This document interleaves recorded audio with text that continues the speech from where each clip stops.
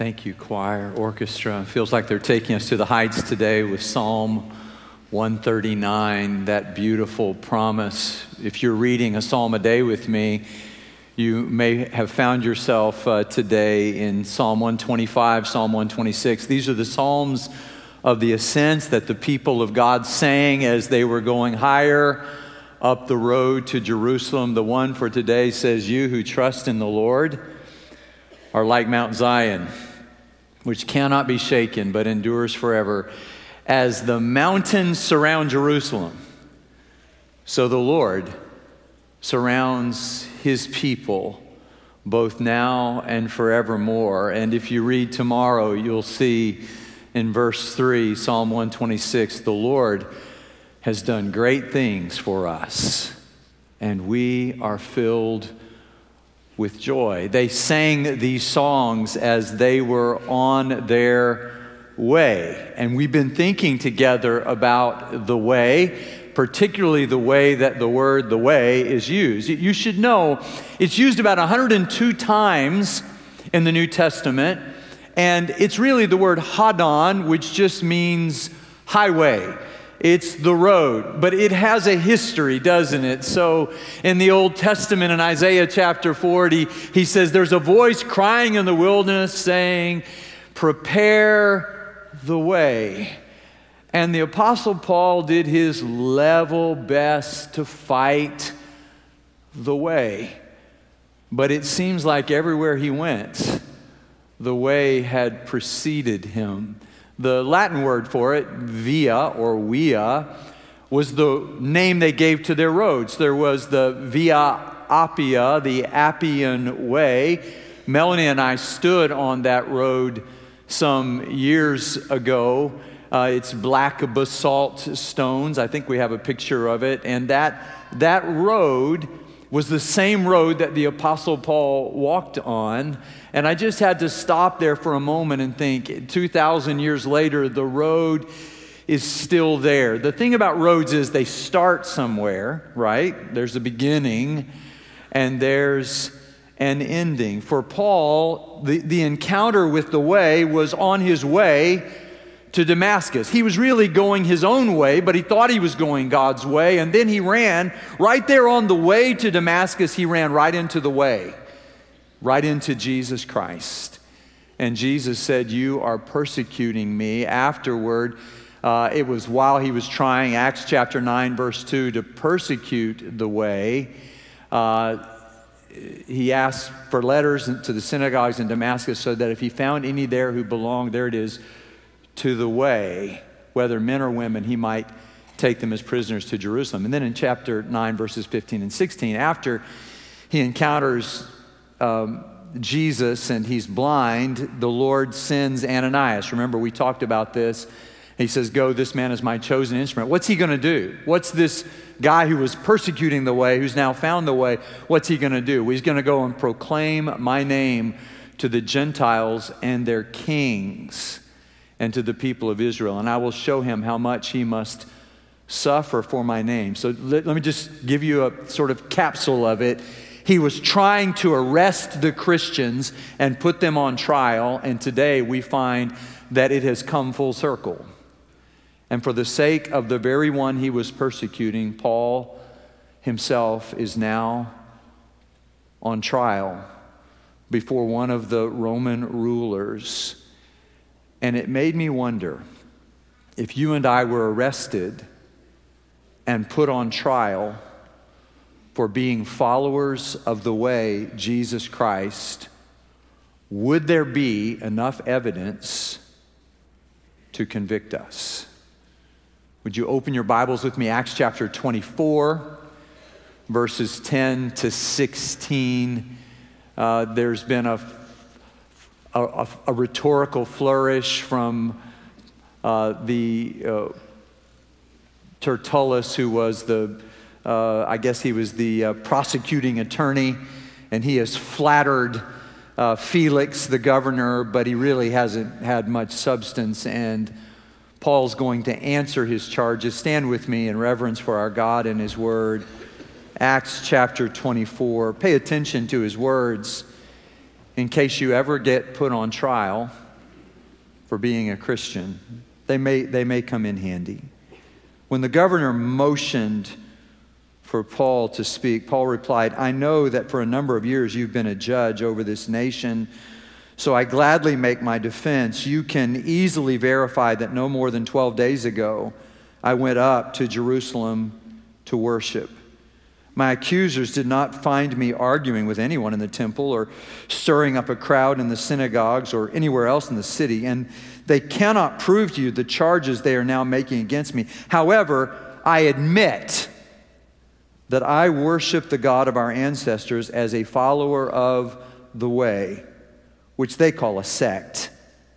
I believe everything that is in accordance with the law and that is written in the prophets, and I have the same hope in God as these men themselves have, that there will be a resurrection of both the righteous and the wicked. So I strive always to keep my conscience clear before God and man." This is the word of the Lord. Please be seated. If you remember the play Hamlet, Polonius makes an eloquent plea, and the queen is not impressed. She's looking for more brevity, for more matter. So this Tertullus flatters Felix. It must be a hard job being a judge. I have friends who are members of our church who are judges. And reading this again this week, I thought, that must be a hard job. Because everybody's coming to you with an angle.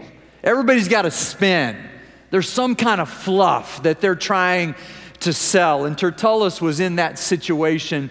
You should know that when Paul left Ephesus, remember there was a big riot. He didn't start the riot, but by preaching the gospel, it started a riot. And he leaves there because he has to get to Jerusalem. And he gets to Jerusalem because he wants to give an offering to the poor. And he goes up to the temple to worship. And while he's in the temple, they come and they start a mob and they try to beat him to death. And Claudius Lysias, who is a soldier, a centurion. By the way, all the centurions in the Bible are good guys. Isn't that interesting? And the centurion saves his life. And then because of a plot against his life, sends him to Felix. And Felix is going to hear his case. And Tertullus says he's a bad guy. And Paul stands up and says, "I don't really start riots. That's not my work. But if you're accusing me of worshiping the God of my ancestors according to the way, Jesus Christ, I'm guilty." He confesses his crime. I'm guilty. If that's what you're accusing me of, and he uses this expression, the way, and I'm just reminded that every way starts somewhere. So down on the coast, 400 miles south of Rome, that's where the Appian Way starts, but it makes its way finally to Rome. In the same way, if you get on I-45, you can get to Dallas from here. But I-45 doesn't start here. You'll agree with me. It starts down at exit 1A, which is in Galveston, right? And that's where 45 starts, but it gets up there till it turns into 75 and heads off into the hinterlands of Oklahoma. But it's 45 on that way. What the Apostle Paul is saying is, so this road, this way, this story of Jesus starts in the Old Testament. It's rooted in revelation that God revealed himself to Abraham and to Isaac and to Jacob. But it is on its way, rising to the resurrection. And Paul says, I'm on this way. If you want to know which way I'm on, that's the way I'm on.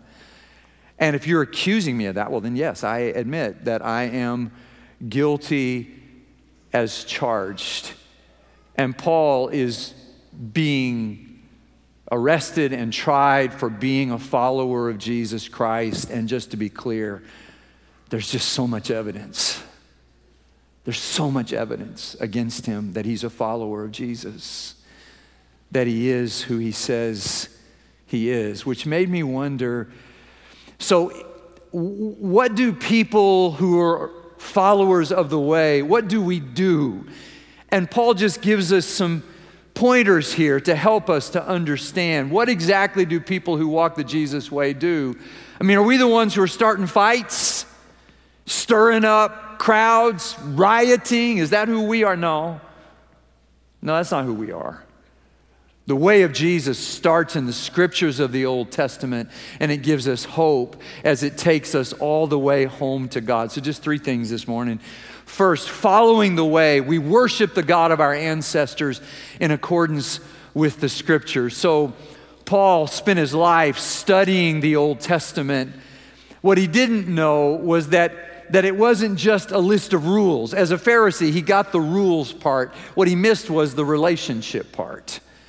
The part that it was pointing him to a relationship with God through the Messiah, Jesus Christ. And so Jesus would later say, as he was walking on the road to Emmaus with those two would-be disciples, didn't the Messiah have to suffer these things and then enter into his glory? And beginning with Moses and all the prophets, Jesus himself told them his story, all the scriptures concerning himself in the Old Testament. Well, what Paul knew as he was a worshiper, and it wasn't just saying that he sang, by the way. I know sometimes worship becomes a synonym for singing these days. That's not what the Bible actually teaches, though singing is part of worship. It's not the whole. In fact, what Paul is doing is what his ancestors did. God revealed himself to Abraham. God revealed himself to Isaac. God revealed himself to Jacob. And finally, on that road to Damascus, God revealed himself to Paul. And when Paul saw him, there began this life of worship. And what was that worship? Well, he offered his life as a living sacrifice to God, which was his spiritual worship. And he says to them, look, the way I'm on starts way back with revelation, God revealing himself. Father Abraham had many sons, our children used to sing. And many sons and daughters had Father Abraham, and I'm one of them. And so are you. You are, aren't you? So we should praise the Lord. The worship begins with the relationship with God. And God revealed himself in the prophets. I know many of you studied Jonah this morning, and maybe you studied Amos last week, and we're working through the prophets in our Connect groups, and some of our Connect groups are teaching through that portion of the Bible. Listen to what the writer of Hebrews says right at the beginning in chapter 1, verses 1 to 4. In the past, God spoke to our ancestors through the prophets at many times and in various ways. But in these last days, he's spoken to us by his Son, whom he appointed heir of all things, and through whom also he created the universe. The Son is the radiance of God's glory, the exact representation of his being, sustaining all things by his powerful word. And after he provided purification for sins, he sat down at the right hand of the majesty in heaven. So he became as much superior to the angels as the name he has inherited is superior to theirs. And I was thinking about a friend that I spent some time with recently, and I knew his parents, prayed with his dad, loved his dad, loved his mom, and now he has no interest at all in the things of God, but proclaims himself an atheist. And I think, wait, the God of your forefathers is Jesus Christ. And he has taken your parents all the way home to live with him.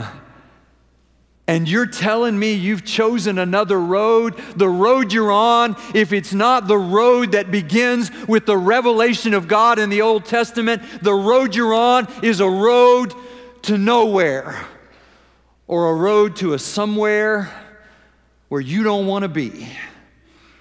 But the road that begins and is rooted in the revelation of God in the Old Testament is the road that leads us to the hope of resurrection. So what happens if we stay on the way? If you leave Galveston, you'll eventually get to Houston.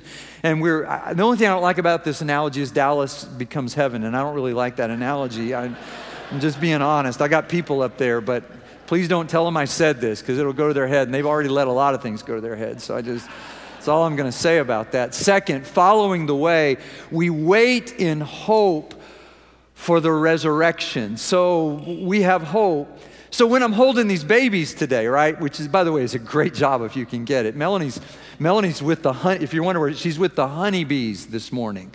She's over there taking care of the ones who aren't old enough she's with the honeybees. I said, you take care of the honeybees. I'll go feed the sheep. I'll be over here. You be over there. I asked her to swap with me, but she wouldn't do it. So the honeybees must be really, really sweet or something. So following the way, we wait in hope for the resurrection as I'm holding these babies. So I have friends. I'm not making this up. I have friends who say to me, I wouldn't bring children in the world right now. This world's just so bad. What hope do these children have? Oh, the same hope we had when I was born in 1962. His name is Jesus. I mean, if your hope is in economic success, I don't know what the next 30 years are like. I have no idea. If your hope is in the sustaining strength of a particular government in the world, I don't know. But if your hope is in Jesus Christ, woo, you got all the hope in the world. These babies, there's hope for these babies, because it turns out that we serve a Savior who knows His way out of the grave. So Jesus is there with Martha, and she's like, if you'd been here, my brother wouldn't have died. And Jesus looks at her and says, so just so you know, I am the resurrection and the life. The one who believes in me will live even though they die. And whoever lives by believing in me will never die. Do you believe this? My friend Livonia Duck, whose service we had yesterday, whose burial we will have tomorrow, she believed this. Heart and soul, she believed this. She staked her life on it. I was telling yesterday in the funeral how about a year ago, Jim Idiakis called me and he said, hey, Livonia's not doing well. And Roger, Livonia's husband, had mentored both me and Jim just wanted to give me a heads up. So I called Denise or texted Denise, and I made my way up to Dallas on a Friday, flying trip, whole day, go up there because I want to see her one more time before she goes home. This was August the 6th of 2021. And I get there and I said, I don't want to cause any problems. I just, I know she's very sick and I want to see her one more time. It's like, well, she may not speak. She may not know you. Just, she's been on hospice, but just be quiet. Maybe just go in and have a prayer. You don't have to wake her up. I don't know if she will wake up. I walk in the room and Livonia looks across the room and I see, and our eyes connect. She props herself up on her elbow and says, I'm going to live.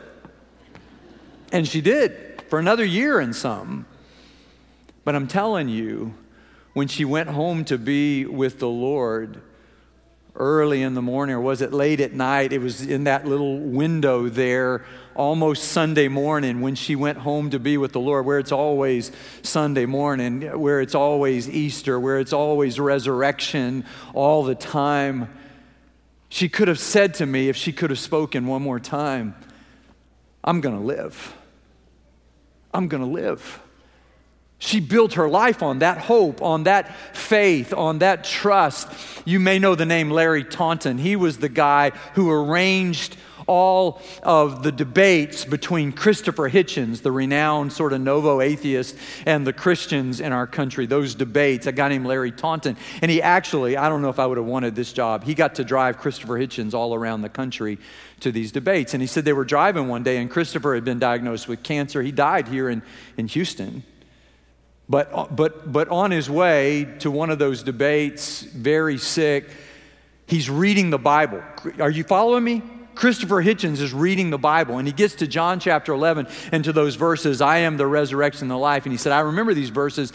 I didn't know they had to do with Lazarus and the resurrection of Lazarus.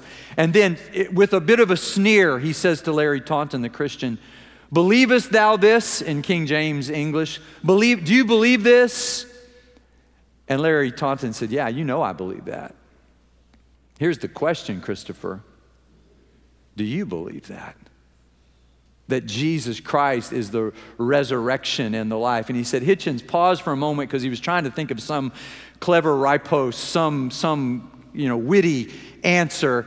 And then he said this, I'll admit that it's not without appeal to a dying man.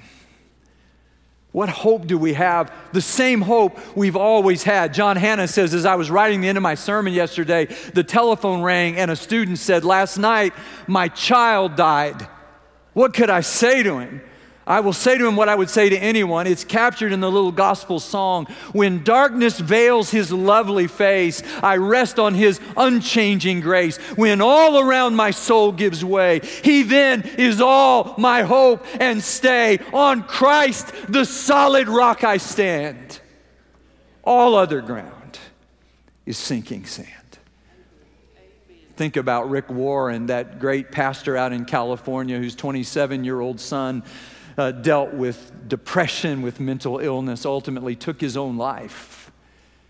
And the agony of that. And Rick Warren, in response to somebody who said, how have you made it? How do you keep going? And he said, my answer to that is Easter. Easter is how my wife and I keep going, because you remember that there's a Friday and a Saturday and a Sunday. He says the death and burial and resurrection of Jesus happened over 3 days. Friday, the day of suffering and pain and agony. Some of you are on a Friday right now, I understand. Saturday's the day of doubt and confusion and misery. But he said Easter, that Sunday was the day of hope, the day of joy, the day of victory. And from time to time, we run into things that are absolutely agonizing. And in the middle of that, if you say to me, what do we have to offer to people? We have a Savior who is risen from the grave. Listen to what N.T. Wright says. This is helpful. He says, Jesus' resurrection is the beginning of God's new project, not to snatch people away from earth, but to colonize earth with the life of heaven. What Jesus envisioned was that through his church, all of heaven would begin to break loose in our world. By the time we get to 2 Peter, which is likely one of the later books of the New Testament, the writer, Peter, says, look, there are going to be scoffers in the last days. There are going to be people who make fun of what we believe. But he said, just remember this, God is not slow in keeping his promises. Some count slowness.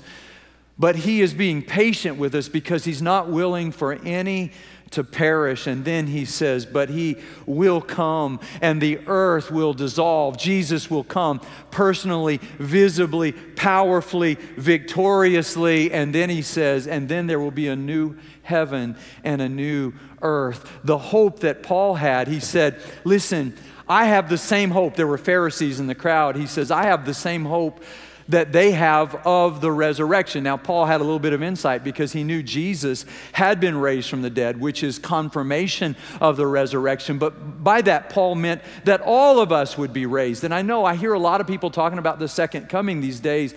I don't hear many people who are excited about the resurrection of the body. But I think we should be, because that's the center of the New Testament teaching.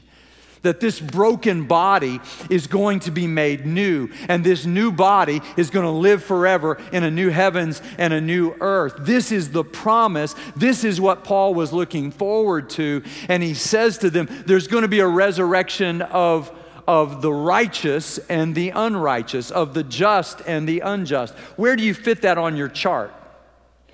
The part where, as Paul says in 2 Corinthians 5:10, for we must all appear before the judgment seat of Christ.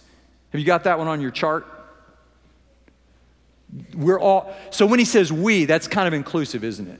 Because he's talking about believers. And he says we all must appear. So it's not optional. Before the judgment seat of Christ. Paul had a sense that you and I, and because of that, listen to this. So Paul's eschatology had everything to do with his ethics. So for Paul, the thought that he was going to face Jesus, and the good news is the judge is Jesus who died for you. That's the good news. The rest of the news is we're going to answer.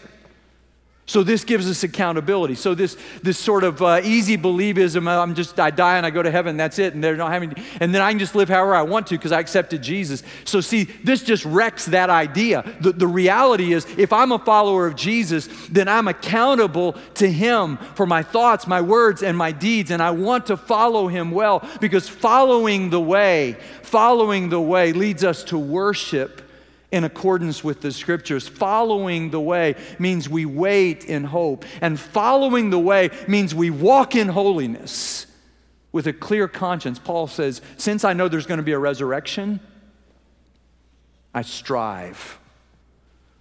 It sounds like he's working at this. He's not working to earn his salvation. He's working because he's saved. And he says, I strive always to keep my conscience clear before God and man.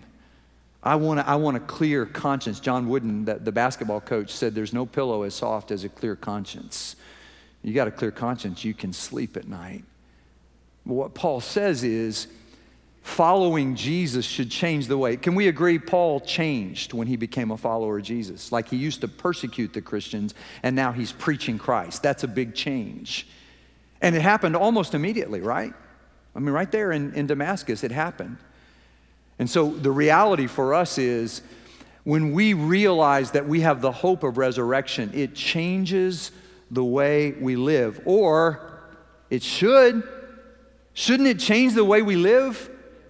Example, years ago, my first sabbatical, I went to Oxford and stayed there. There's a Baptist college at Oxford, go figure. And I went there and stayed. And the principal of the college told me, the flat you're staying in is the same flat where J.R.R. Tolkien lived at one time.